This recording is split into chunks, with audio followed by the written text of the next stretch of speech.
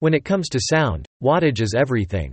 When powering a passive subwoofer, choose the right amplifier to power the subwoofer with enough wattage so you can enjoy high-quality sound without any distortion. Follow these steps to learn how to power a passive subwoofer. Passive subwoofers. Passive subs don't have their own amplifiers and function just like traditional loudspeaker units. To power a passive subwoofer, you will need to connect it with an external amplifier. Active or powered subwoofers, on the other hand, are self-contained. This passive subwoofer has a speaker or amp configuration that matches the characteristics of the amp speaker and the passive subwoofer speaker and is encased within the same enclosure. You don't need an external amp for this sub. Are passive better than powered subwoofers?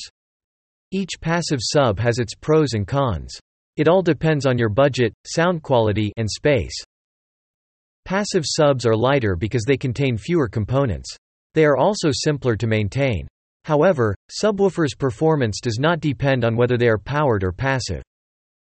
Some people argue that a powered subwoofer sounds better, as it has built-in amplifiers. Active subwoofers, however, are more popular as they produce a richer, more powerful sound without the need for additional components. The passive sub is a better option if you have a smaller room and don't need loud sound. Because it is smaller and lighter, it is easier to transport.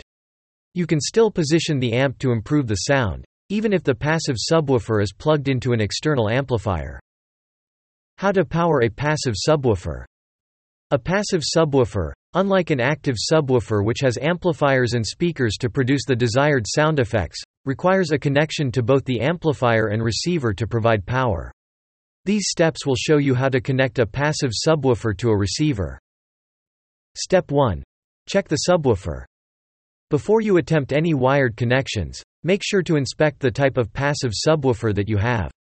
Next, verify whether the active subwoofer has a dual voice coil or single call woofer system.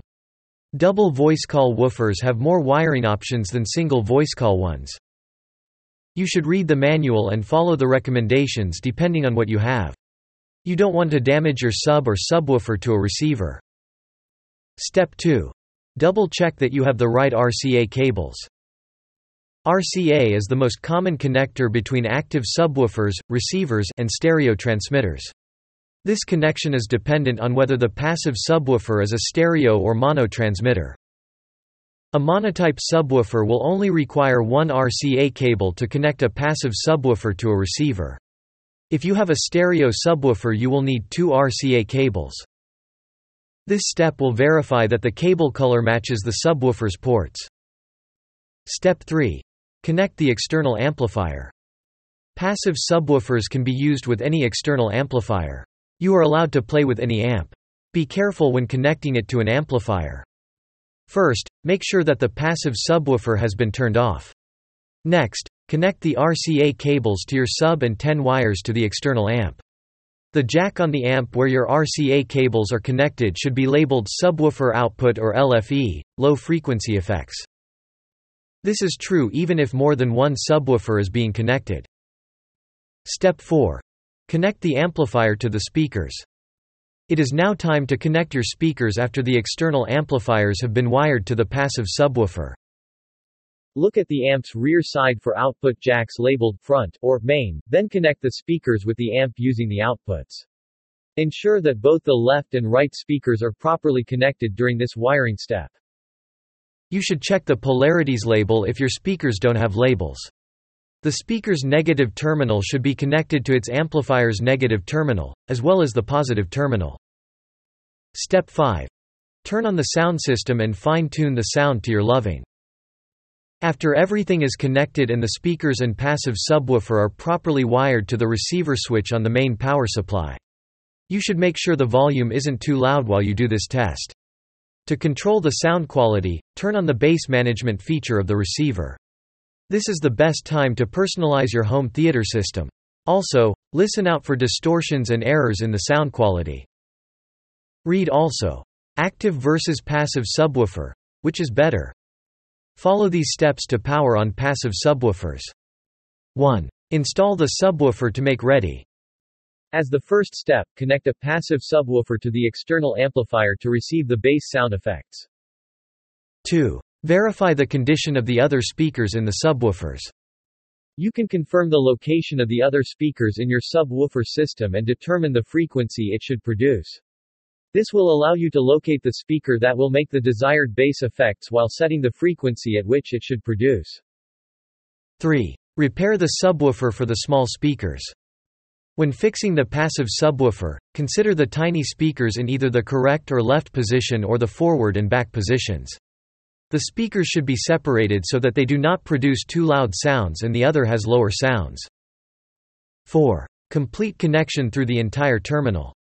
Your speakers, which are designed to produce warm sound to your ears, must have good connections to their passive subwoofer to ensure they don't get damaged by the power of the amplifiers. Ensure that the subwoofers are connected through all terminals. Advantages of powering a passive subwoofer. 1. Cost-effective and saves money. They are easier to use and maintain than passive subwoofers. Because it uses lower energy frequencies, passive subwoofers are less expensive to power. You can also replace amplifiers in the event of damage, unlike active speakers, where you must buy new packages for each piece. You save more money when you power passive subwoofers. 2. Less chance of destroying the home theater system using power. The cables that transmit energy to the passive subwoofer amplifiers are not always in place after being used. This reduces the chance of power outages and saves you money on repairs. 3. This allows you to use different amplifiers. You can power different amplifiers by powering a passive subwoofer. You can connect one to the external amplifier and then disconnect it when you have another. These amplifiers can be changed whenever you like until you find the one that suits your needs. How to link passive speakers to a powered subwoofer. If you are not familiar with electronics, working with them can be frightening. You will most likely need the help of an expert to complete a task. Don't worry if you have trouble connecting the powered subwoofer and passive speakers. These are the most basic tips to connect the powered subwoofer and passive speakers. 1. Use stereo RCA. A signal from an LFE subwoofer that is not compatible with an amplifier or converter. Also, it is possible for the active subwoofer to have no LFE response. The subwoofer's left and right RCA connections may be linked. They could also have the spring hooks found on the back-specific standard speakers. You should check to make sure that the sub and amplifier have the same RCA terminals. If the line to the subwoofer has a divide or a connector for the left and right stations, connect a passive subwoofer to both the right and the left ports. If there are two RCA connections on the amplifier, make sure to plug in the receiver's RCA terminal. If the receiver has spring clips that allow for the use of speaker wire connectors, you can connect the receiver's speaker output to the subwoofer structure. This is similar to attaching a stereo speaker. If you have one pair of spring clips, connect the receiver's network with the sub as the speaker. Banana hooks can be used to connect all systems' backs instead of partially covered wire. 2. Use an LFE. An LFE is the best way to integrate a sub. This is often called subwoofer or sub-out, and it can be used through the speaker's output. This type of subwoofer output is available on all audio mechanism receivers as well as specific stereo speakers. LFE is the secondary output for subwoofers only. It stands for subwoofer and not LFE. A dedicated bass-only sound signal will be used in the station audio format on cable TV and DVDs. This is so that a passive subwoofer can reproduce it better. It allows the receiver, LFE amplifier or sub-output connection to the subwoofer's, LFE in, or, line in. It is a regular RCA cable. 3. Use XLRs. If the passive subwoofer and speakers can accept the jack wires, it is a better solution. In terms of sound quality, 3.5 mm speaker connectors, also known as XLR connections, are superior to RCA cables. However, it is essential that both devices support the audio equipment for it to work. If your equipment isn't too old, we are assuming it comes with jack connectors or RCA cables.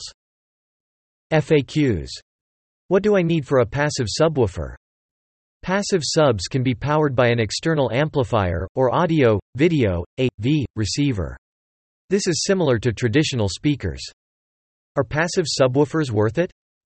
A passive subwoofer is better if you have limited space and don't require a louder sound. These produce a more profound and more powerful sound without needing additional components. What is the best way to power my passive subwoofer with no amp? Remove your speaker connectors from its mounting dock and allow access to the wiring. Position your passive subwoofer at the best location. Next, route the power supply and stereo cables to your subwoofer. Finally, connect a passive subwoofer. Is it dangerous to connect a passive subwoofer to a receiver? Although they can be dangerous, passive subwoofers require high levels of power to reproduce bass. Your receiver might not be able to deliver enough power to enable your subwoofer's optimal performance. If you're not careful, you could even damage the receiver. This is more likely with older gadgets and less expensive ones.